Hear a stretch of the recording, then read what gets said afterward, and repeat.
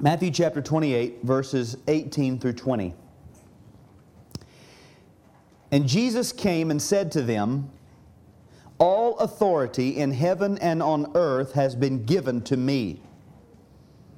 Go, therefore, and make disciples of all nations, baptizing them in the name of the Father and of the Son and of the Holy Spirit, teaching them to observe all that I have commanded you.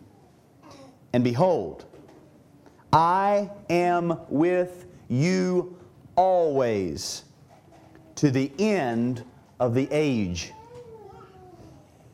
This is God's Word. Let's pray.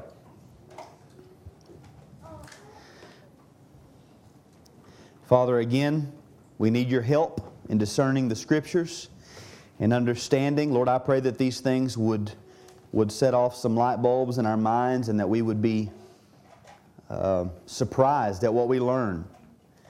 Father, I pray that we would be, again, we would have our hearts stirred for Christ and for His great love for the church and His continued work in the church. I pray that we would love the church more than we did when we arrived. That we would be devoted to your body, and that we would be striving to fulfill the commission that you've given us, knowing that you are with us. In Jesus' name we pray. Amen. So as you know, and I see many of you have copies of the confession with you, that's good. Our goal, beginning tonight and going into the foreseeable future, is to begin to work through the 1689 London Baptist Confession, also known as the Second London Baptist Confession. Line by line, sometimes word by word. We're going to go through it, probably not very much differently than all of you did when you read it at home. We're going to go through it together. The reason is because, as far as I can tell, sometime in the year 2013, we don't keep very good records, but as a church, we voted to adopt that as our confession of faith. That is our confession, saying this is our jointly held statement of common belief regarding the most important doctrines in Scripture. Everything's not in there, but regarding the most important things, that is our church's confession of faith. Now, before we actually get to the confession, we need to begin by laying some groundwork with regard to some questions, common objections, with regard to creeds and confessions in general, and then our own confession in particular. So here's what we're going to do. We're going to begin by tonight looking at what is called historical theology, laying a biblical groundwork for what we're going to do. And then next week we'll look at, or we'll study the purpose of a confession. Why do they exist? Why do we need one? The following week, I think I can cram into 1 week a history, brief history of our confession. You know, we say the Second London Confession. That assumes a First London Baptist Confession. So we'll talk about the history of our confession, and I think in that same week I can cover an outline of our confession. A way to break it down where you can see that it is put together very logically and systematically. So that's the goal. Hopefully after 3 weeks we'll open our confessions that you have on your lap and we'll begin to read through them. But I do want to do this because there are many objections. When you say that you're a confessional church, the average person is not going to have a clue what you mean, and some would even go far as to say, well, we don't need that, we have the Bible. So, or why would you not just come up with one on your own instead of taking one that's old? Now, I would say, as we begin this idea of historical theology, that the main issue underlying many of the common objections with creeds and confessions is that issue of time. Many people would say that confession was written, we could say written, if you know the history, written and adopted 1677, adopted in 1689. We're going to see the roots of it actually go back further than that. And so many would say, should we not, as a modern church, in a modern context, in a modern culture, with people from our our generation, should we not attempt to come up with something newer, something more relevant, more modern, something that could distinguish us as a church from all the other churches?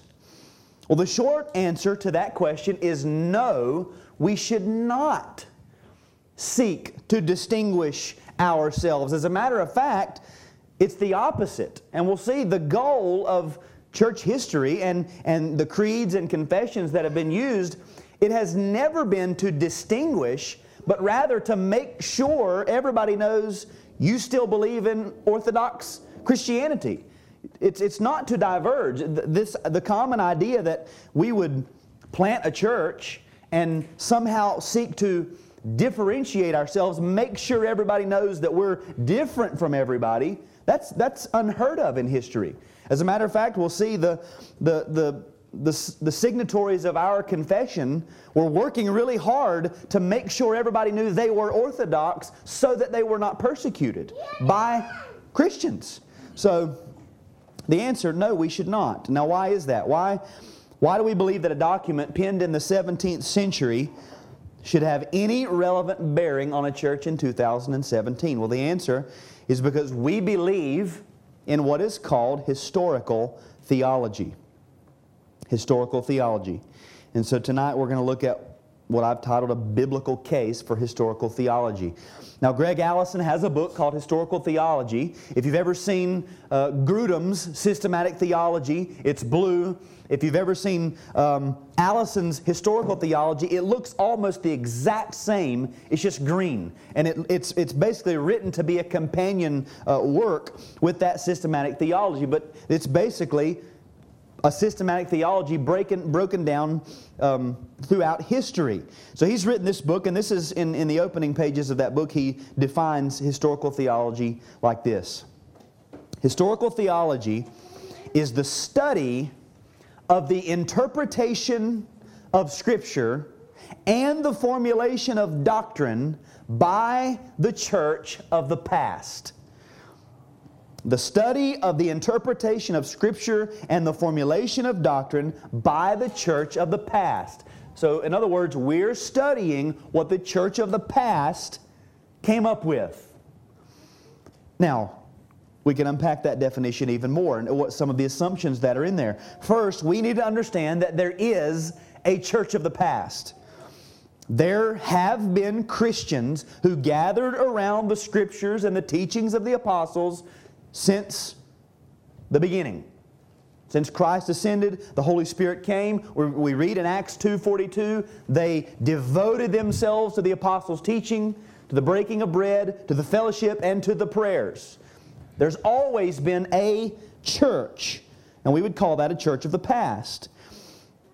We also need to understand that we, in 2017, are a part of the same faith, the same Christianity as them. We're right along with them. We could consider ourselves merely a continuation of what they started. We also, I think, could agree that throughout the Scriptures we are commanded and expected to study and to know and interpret the Scriptures. The Scriptures of the church of the past are the same as our Scriptures. There's only one body of divine truth, the Bible. The church of the past studied that divine truth. They study that same body that we study.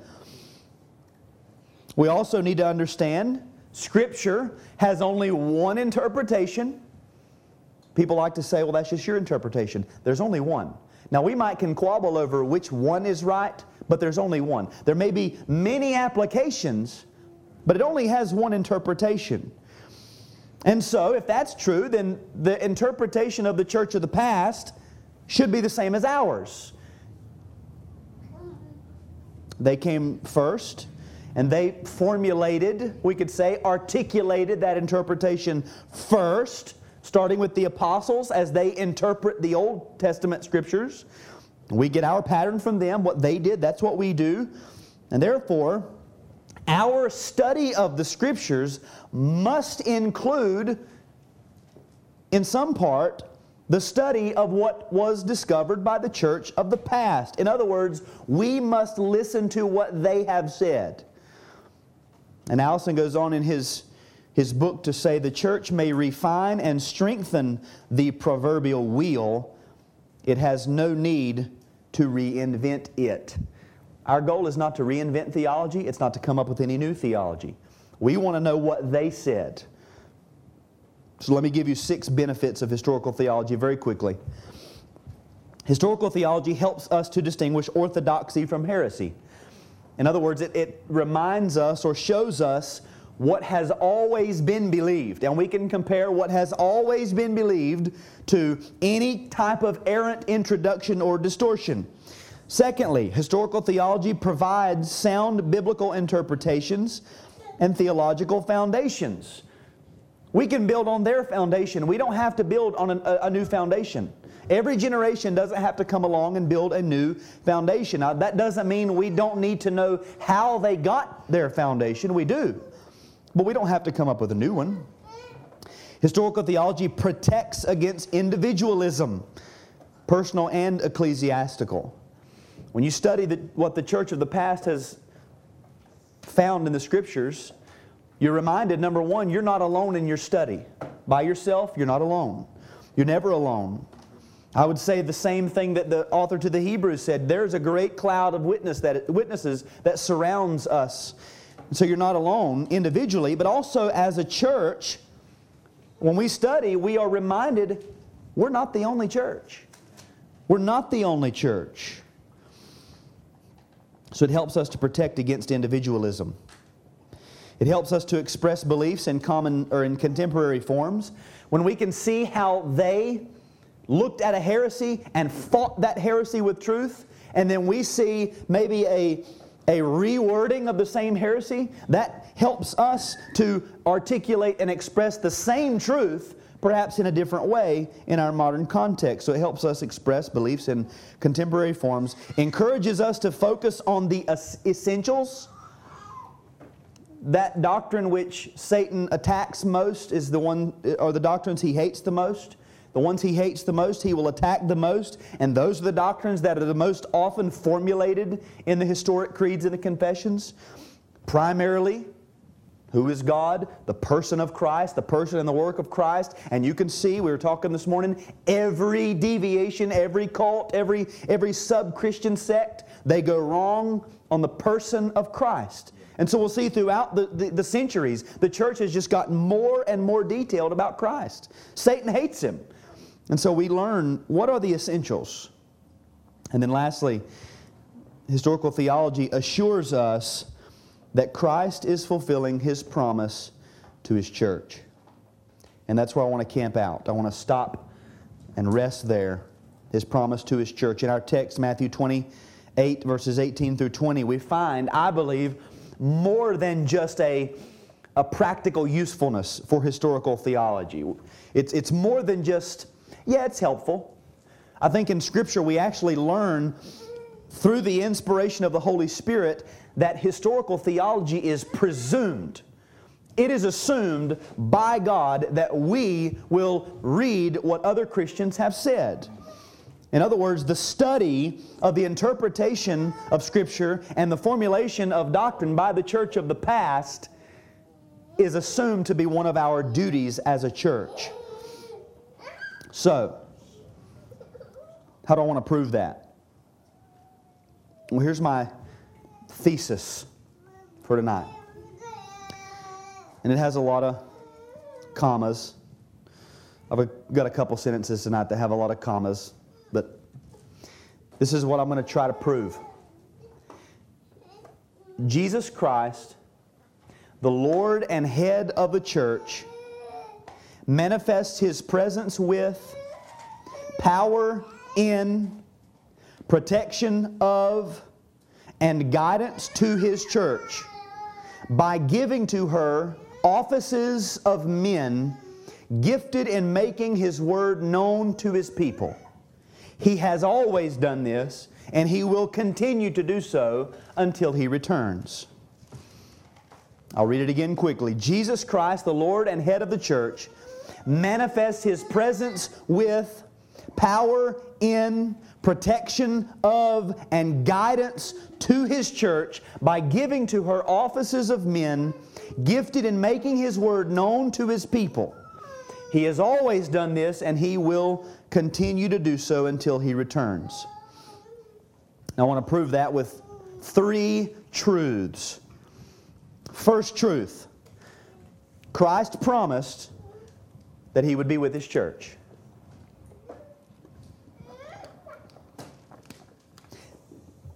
If we were to go through and compile a list of passages or references from the New Testament, we can conclude and also take great comfort in the fact that the Lord Jesus Christ has promised His own personal presence in and with every one of His gathered local churches until He returns bodily.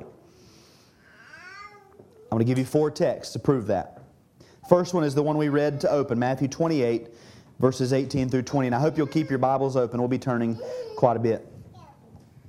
Matthew 28, 18 and 20. And Jesus came and said to them, All authority in heaven and on earth has been given to me. Go therefore and make disciples of all nations, baptizing them in the name of the Father and of the Son and of the Holy Spirit, teaching them to observe all that I have commanded you. And behold, I am with you always to the end of the age. Jesus promises, I am with you. Now, I would suggest that when He says, I am with you, He is referring to what we might call the universal body of all Christians, and not just the apostles. Some would say the Great Commission was only given to the apostles, therefore it doesn't have anything to do with us. But I would suggest He refers to the universal body of all Christians. Now, how do I know that when He made that promise, I can come along in 2017 and I can claim that promise for myself? Well, it's because of the time frame He gives. I am with you always until the end of the age. These apostles, He knew, would not live till the end of the age. Their children would not live to the end of the age. Their children's children's children's children would not live until the end of the age. So if He says, I am with you until the end of the age, He must be speaking with that group and also the very last generation of Christians until at the time of His return. He will be with His people. And so we have here the personal presence of Christ with all of His people until the end of the age. Jesus Christ Himself with His people. All right, turn with me to John chapter 14. John chapter 14, and we've looked at this before. It shouldn't be anything new. We're sort of creating almost like a syllogism, but not quite.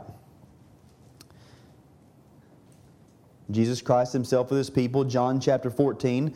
We can read verse 18 first, very similar to what we just read. I will not leave you as orphans, I will come to you. We might ask, how will you come to us? Well, just prior to that in verses 15 through 17. If you love me, you will keep my commandments, and I will ask the Father, and He will give you another helper to be with you forever, even the Spirit of truth, whom the world cannot receive, because it neither sees Him nor knows Him. You know Him, for He dwells with you and will be in you. We could also look at verse 23. If anyone loves me, he will keep my word, and my Father will love him, and we will come to him and make our home with him.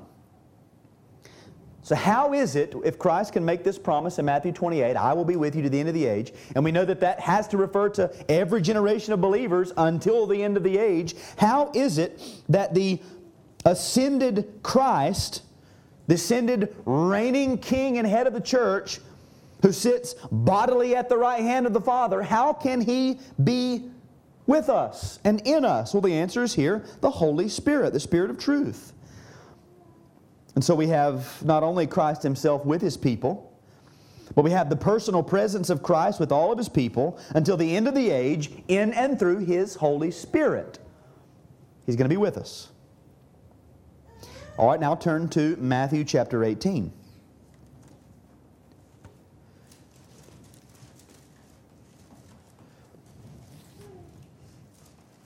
Another common passage.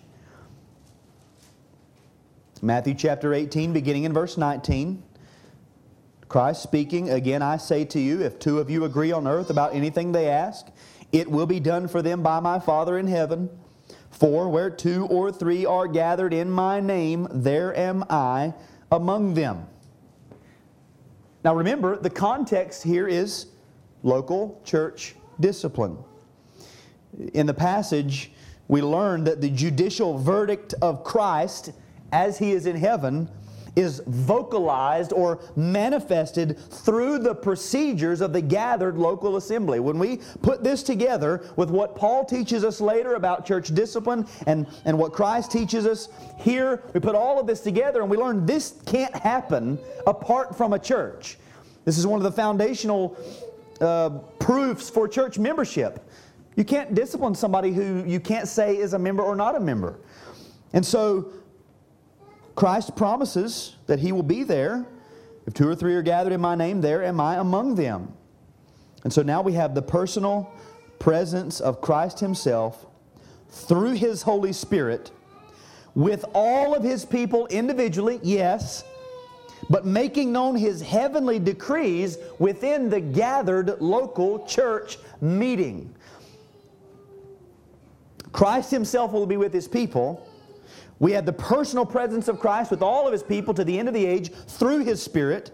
And we also have the personal presence of Christ Himself through His Spirit in the midst of the gathered assembly, the local church. I'll give you one more proof text for that truth found in Revelation chapter 1.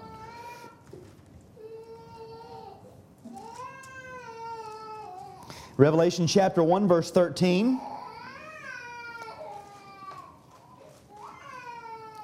John, speaking of the revelation that he had, he says, "And in the midst of the lampstands, one like a son of man." I should start at verse 12. Then I turned to see the voice that was speaking to me, and on turning I saw 7 golden lampstands, and in the midst of the lampstands, one like a son of man, clothed with a long robe and a golden sash around his chest. We know who the Son of Man is. We could turn then to verse 20 of the same chapter. "As for the mystery of the 7 stars that you saw in my right hand, and the 7 golden lampstands, the 7 stars are the angels of the 7 churches, and the 7 lampstands are the 7 churches."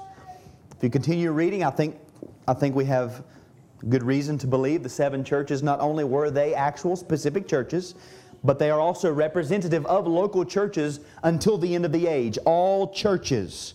Hear what the Spirit says to the churches. Says every individual letter to each church. Again, the personal presence of Christ in the midst of all of His gathered churches. And so the essence of my point is this. If you could see Christ now in all of His dignity, all of His authority, wielding all of His judicial power, waging war on His enemies and conquering them, you would see Him by His Spirit walking in the midst of gathered local churches just like this all over the world. That's where He is, by His Spirit. Bodily, He's at the right hand of the Father, but by His Spirit, He's with His churches. Christ promised that He would be with His churches. Secondly, second main point. Not only has Christ promised to be with His churches, but Christ speaks in and through His churches. Christ speaks in and through His churches. You see, our God is not a silent God. In His perfection, see, He would not be perfect if He were not known. Because He is perfect, He is known and made Himself known, and He's made Himself known through His Word. We have a speaking God, and Christ is God, and therefore we have a speaking Christ. The Lord of the church, as He walks in the midst of His churches, manifests Himself most evidently and powerfully through His Word as it is disseminated in His churches. Now I'll prove that with 3 more support texts. First, Hebrews chapter 1.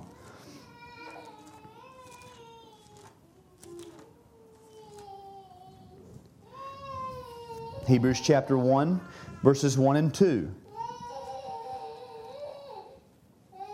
Long ago, at many times and in many ways, God spoke to our fathers by the prophets, but in these last days He has spoken to us by His Son, whom He appointed the heir of all things, through whom also He created the world. Now we could break that up into a good sermon. Point number 1, God has spoken. Point number 2, God spoke then. Point number 3, God's speaking now.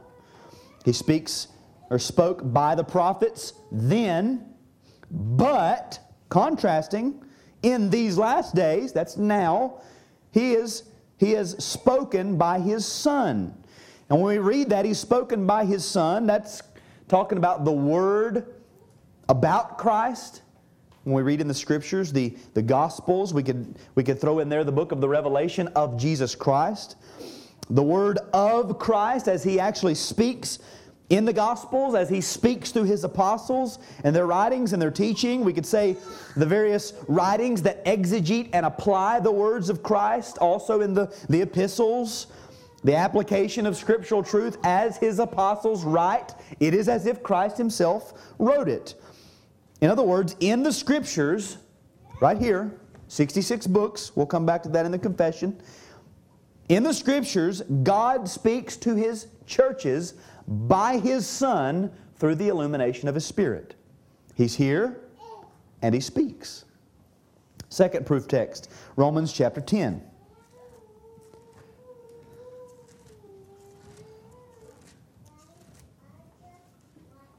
Where is Romans? Romans chapter 10.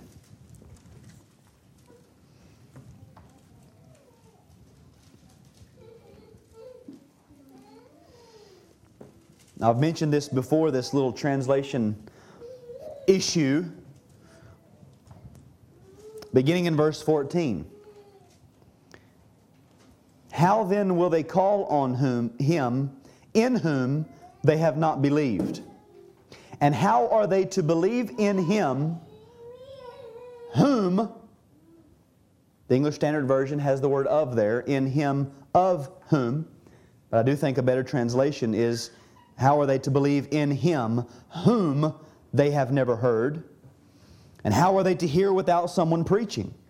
And how are they to preach unless they are sent? As it is written, how beautiful are the feet of those who preach the good news.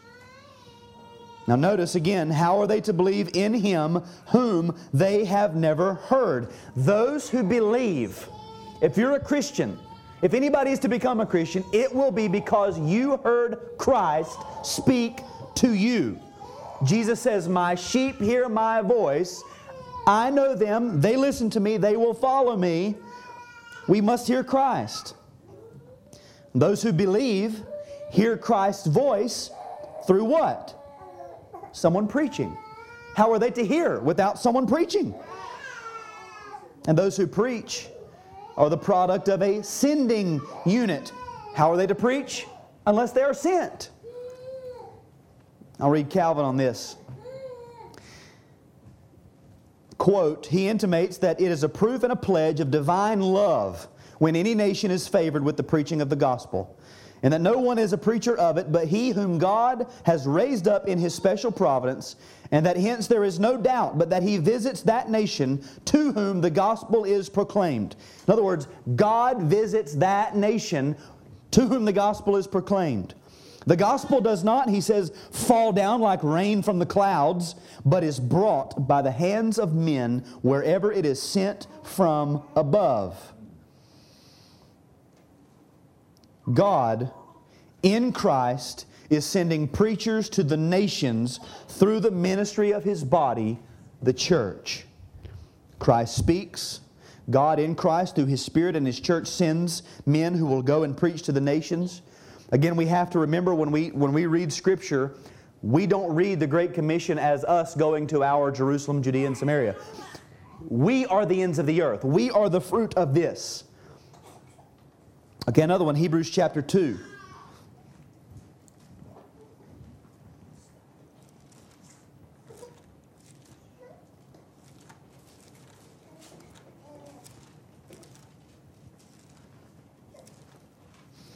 Hebrews chapter 2 and verse 12.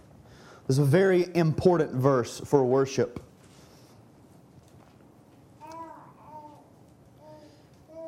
I'll begin halfway through verse 11. That is why he is not ashamed to call them brothers, saying, I will tell of your name to my brothers. In the midst of the congregation I will sing your praise. The author of the Hebrews puts these words from Psalm 22 into the mouth of Christ. Christ had already claimed that psalm for himself at the cross when he said, my God, why have you forsaken me?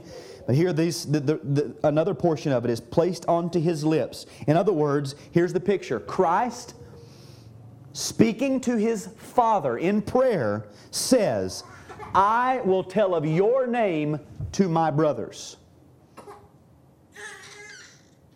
Christ will speak to his adopted siblings concerning the name of God. He will preach to us.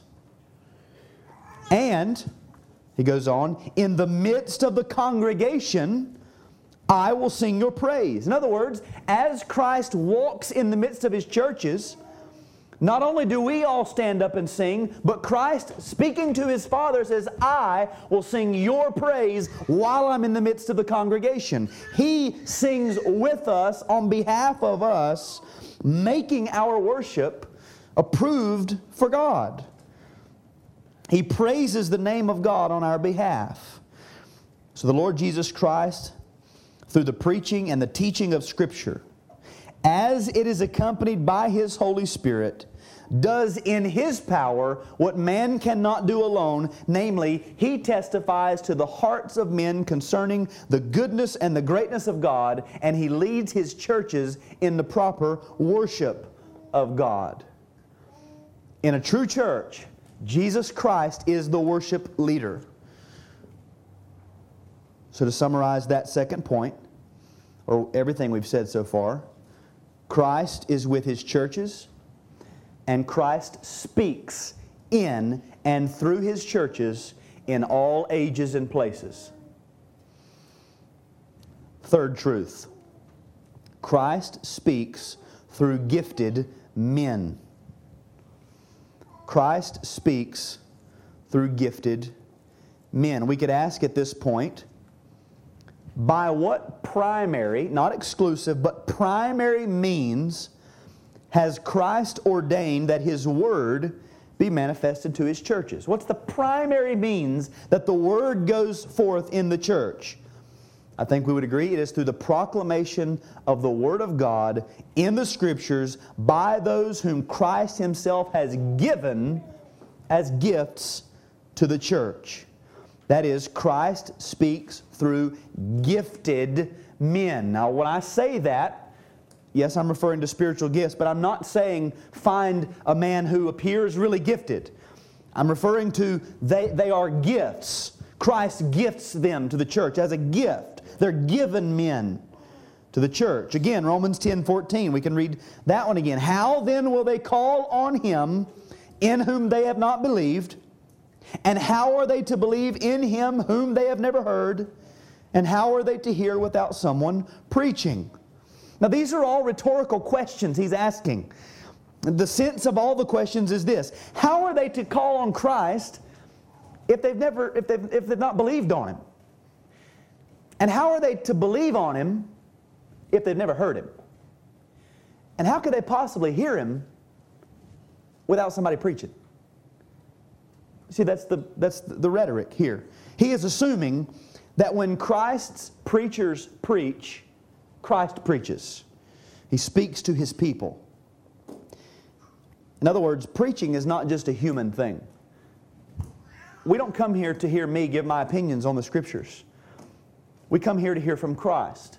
Whatever I say that aligns with the Scriptures, is good. Christ speaks. Whatever I say that is not in line with the Scriptures, it's not Christ. We can scratch it. Preaching is a supernatural God act. When we sit and listen to a preacher, we are experiencing a supernatural work of God if we will hear and if the Holy Spirit will accompany the Word. Another text, Ephesians 2:17.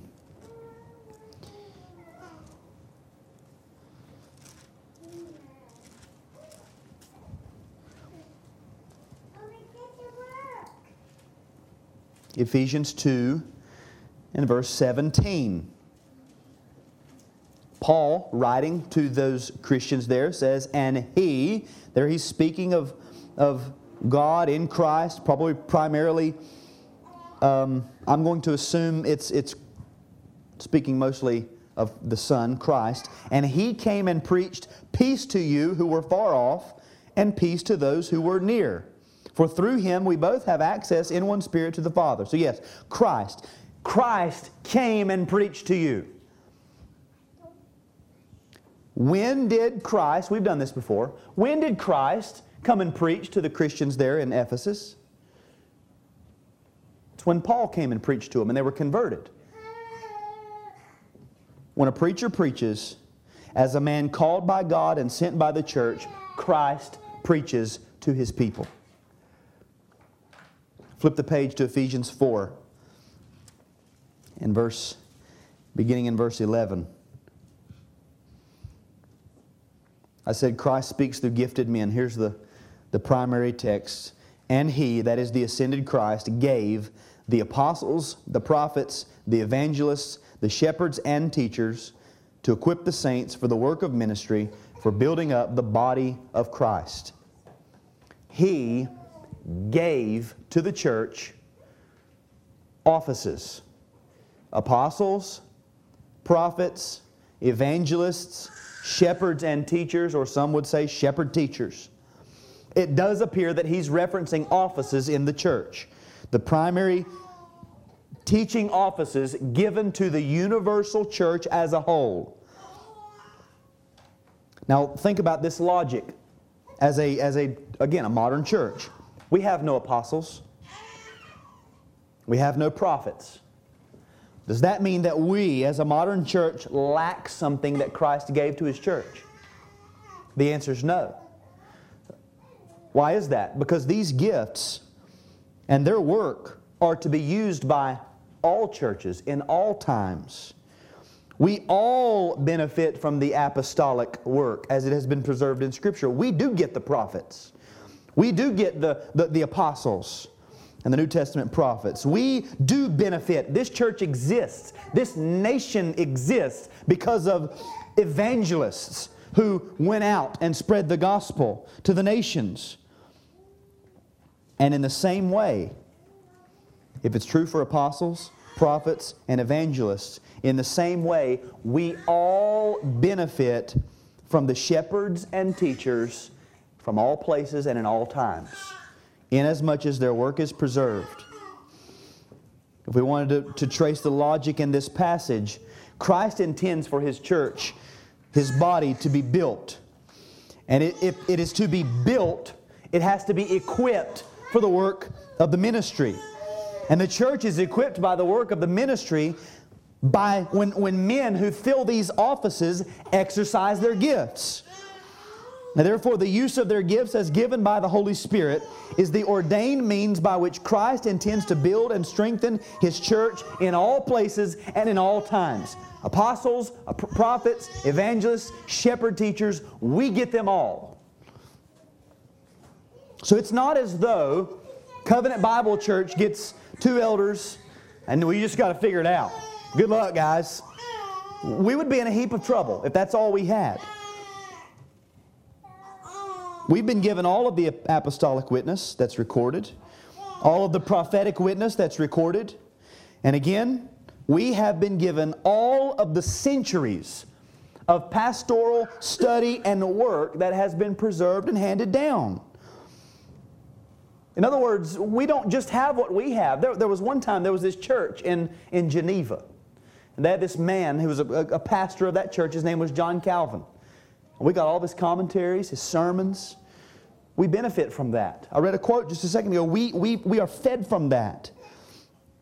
Once there was a church called the Metropolitan Tabernacle, and they had this pastor, Charles Spurgeon. You probably heard of him. We've got his sermons. We've got his commentaries. There was a church called Westminster Chapel, and a pastor named David Martin Lloyd Jones. We benefit from his work. We get it. We receive it.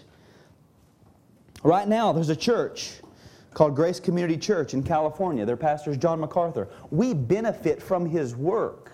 We would not be as far along doctrinally and theologically without these men and countless others. It's not like we just get who God happens to place in our body, but we get all of the ages of gifted men along with the apostles and the prophets and evangelists. Christ promised He would be with His church. Christ speaks in and through His church, and He speaks in and through His church through gifted men. Now, some conclusions. It is through the gifts and offices given to His church, wherein the Word of Christ is preached and taught, that Christ Himself, by and through His Holy Spirit, manifests His special presence and disseminates His special revelation in the Scriptures to His churches and to His people. But we also have to remember, always in the back of our mind, the words of Jude, the faith once for all delivered. The canon is closed. There's no more new revelation. It's the faith. There's only one Christian faith. Paul would say in Galatians, not that there is another gospel. There's not another one. We only have one faith, and we only have one gospel. And so, from the time of the sending of the Holy Spirit until the return of Christ at the end of the age, Christ has provided men gifted in the Word to study and examine and teach and preach and apply with relevance the singular, all-encompassing, inscripturated faith that's been delivered once for all. The picture here, if we could imagine the ages from the time of the New Testament, and there's a Bible laying here, and every generation Christ gives these men to His church, and they step up and they study and they make their notes, and then they move on into history. And right behind them there's another generation waiting to take that foundation and dig a little deeper and articulate it a little more and be a little more specific, and then they pass on and another generation comes. Every generation using the same faith, one body of truth, and yet piling onto it and then pulling out of it using the gifts that Christ has given to the church. Therefore, and here's another statement with a lot of commas, the present day church, I could say Covenant Bible Church, would not, could not, will not, and cannot exist separated from, distinct from, without the teaching of, or unaccompanied by the practice and example of all of those who have gone before us. We need the church of the past. We're built on their foundation, that same foundation laid by the apostles. What Christians have said in the past, inasmuch as it aligns with biblical truth, is absolutely vital to the church now. We must hear what they say. And as an aside, when the church of the past, as a majority, through the use of spiritually gifted men verified by Christ's Spirit, when that church agrees on a particular doctrine or a particular interpretation or application or formulation, in all likelihood, it's right. Remember, it's not just men preaching. It's not just men studying the Scriptures. It's gifted men, Christ by His Spirit speaking through gifted men in His church. It's Christ speaking. Does that make sense? Christ speaks in His churches. Now I want to give you 8 applications from this, 8 thoughts, and they won't take that long. Since all of that is true, first, present-day Christianity is not to be practiced in a vacuum. Not a vacuum cleaner. a vacuum, a space devoid of all matter. See, there are many people who promote this idea or seem to just function like there is no other church. It's just us. Nothing came before us. Nobody's coming after us. It's just us. And that's not so. Christianity is not to be practiced in a way that promotes a mindset that we are all there is and no other church, past or present, may address us with any type of authority. Again, I would say I would go to Calvin's Geneva. That church, their pastor, if he says something to me in his words, I'm listening. Very many times I'm saying, yes, sir. That's a gift of Christ to His church. I want to hear it. So we can't practice our Christianity in a vacuum. Secondly, we are not an island unto ourselves, geographically, chronologically, theologically, doctrinally, or methodologically. We are not the only church in Taylorsville, North Carolina.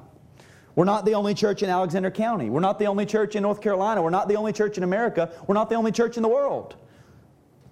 We are not the supreme climax of all of church history. Christ didn't say, I will build my church until finally Covenant Bible Church will come along and then I will return and build my kingdom. No, that's not what He said. Some of us seem to have that attitude. We don't have a corner market on sound theology. We do not have the patent on sound doctrine. We do not of ourselves, and separate from all of the Christians throughout history, have the right to determine what we will believe or how we operate. It's not been given to us to decide. The faith has been delivered. It's done.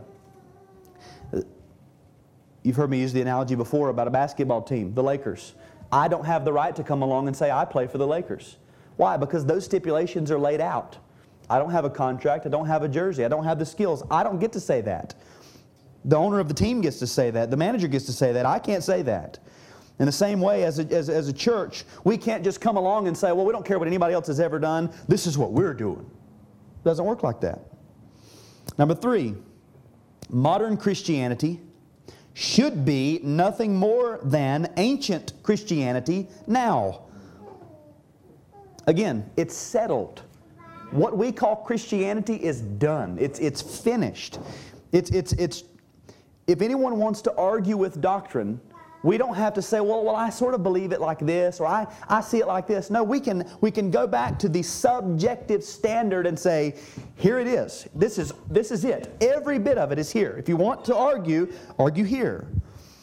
Now, some things, like its expressions and appearance, may change from culture to culture. I would imagine in Hawaii, they're not dressing like us today. In Malawi, I'm imagining they don't have a church building like we have. It's going to look different. But there's no such thing as a new, hip, relevant Christianity or church. And that leads to the 5th truth: new theology, new doctrine, new ecclesiology, fresh ideas or novel concepts within Christianity are to be defined as distinctly non-Christian.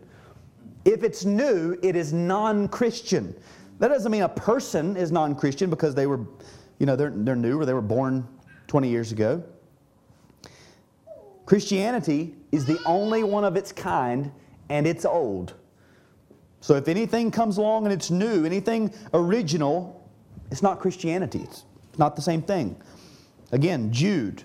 It's already been delivered once for all. It's done. Number 6.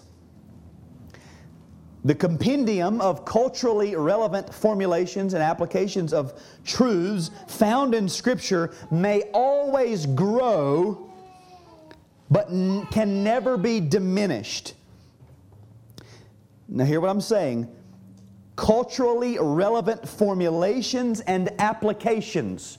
That file cabinet may get bigger and bigger and bigger as cultures change, as time progresses, but it will never get smaller.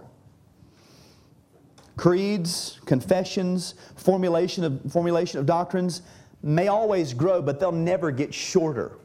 We're never going to begin subtracting doctrines. We might add an application.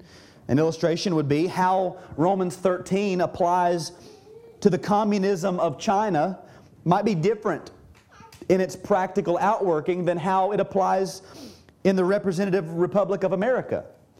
But what Romans 13 meant when Paul wrote it in Rome, it still means today. That's never changed. It's always meant exactly that. We might add a new application, but his original application always remains the same. If we don't get to that original application, we don't know what it means today.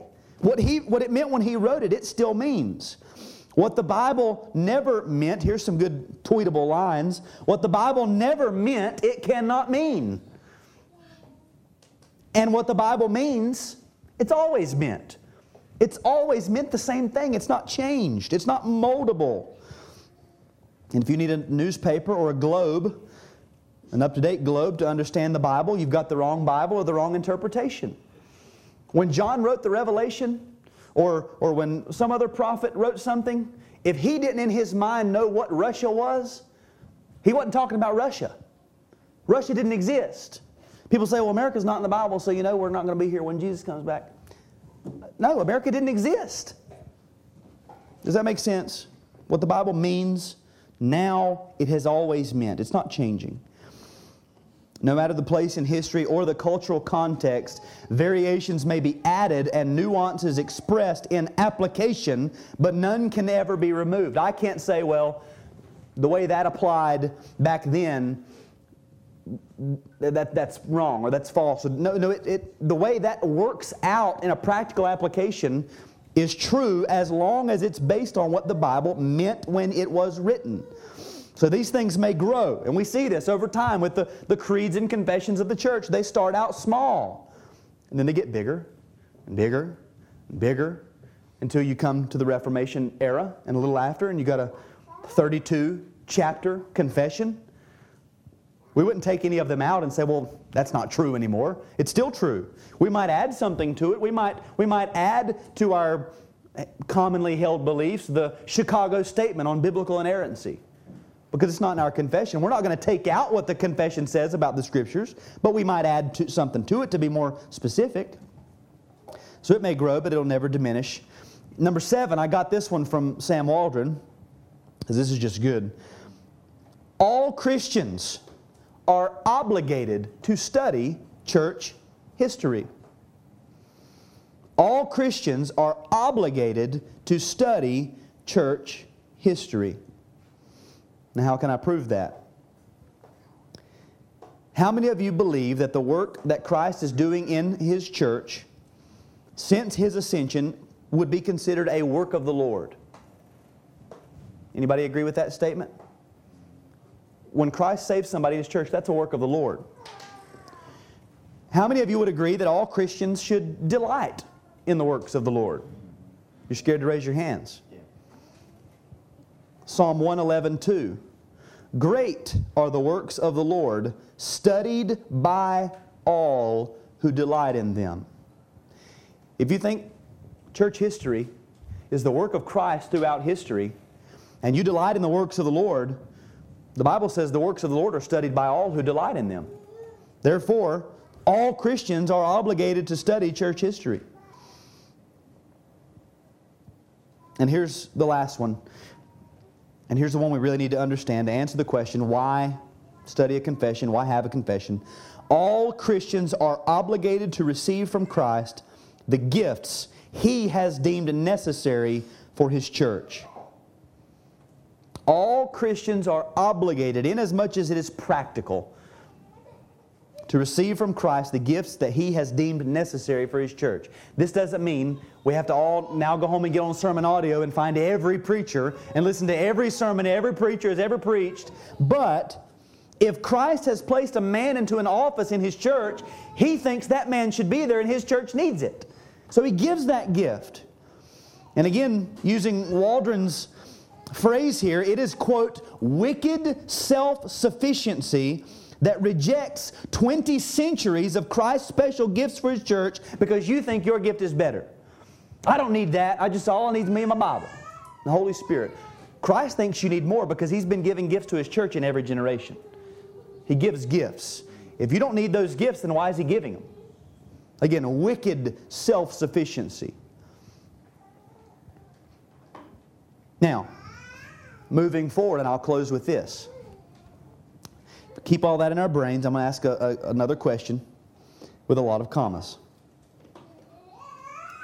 At what point in present age history, that would be after Christ and the apostles, at what point have the greatest number of the most spiritually gifted men gathered for the longest, using the Scriptures as their guide, and building on the most ancient and orthodox expressions of Christianity in order to produce the most precise, theologically accurate, and doctrinally sweeping statement of faith the world has ever known?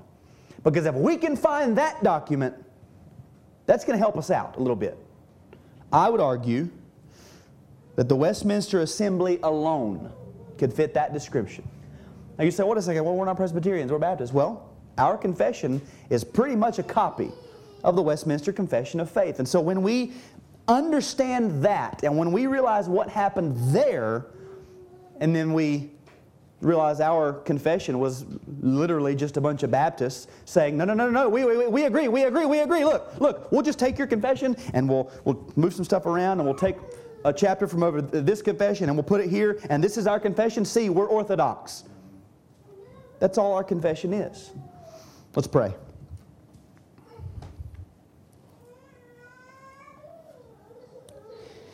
Father, we are thankful for the church. Lord Jesus, we are so grateful that you would, in your providence and in your love and tender mercies for us, you would give us centuries of gifted men that we can run to and learn from, and that we can sit, as we often say, we can sit at home and we can fellowship with dead saints through their writings.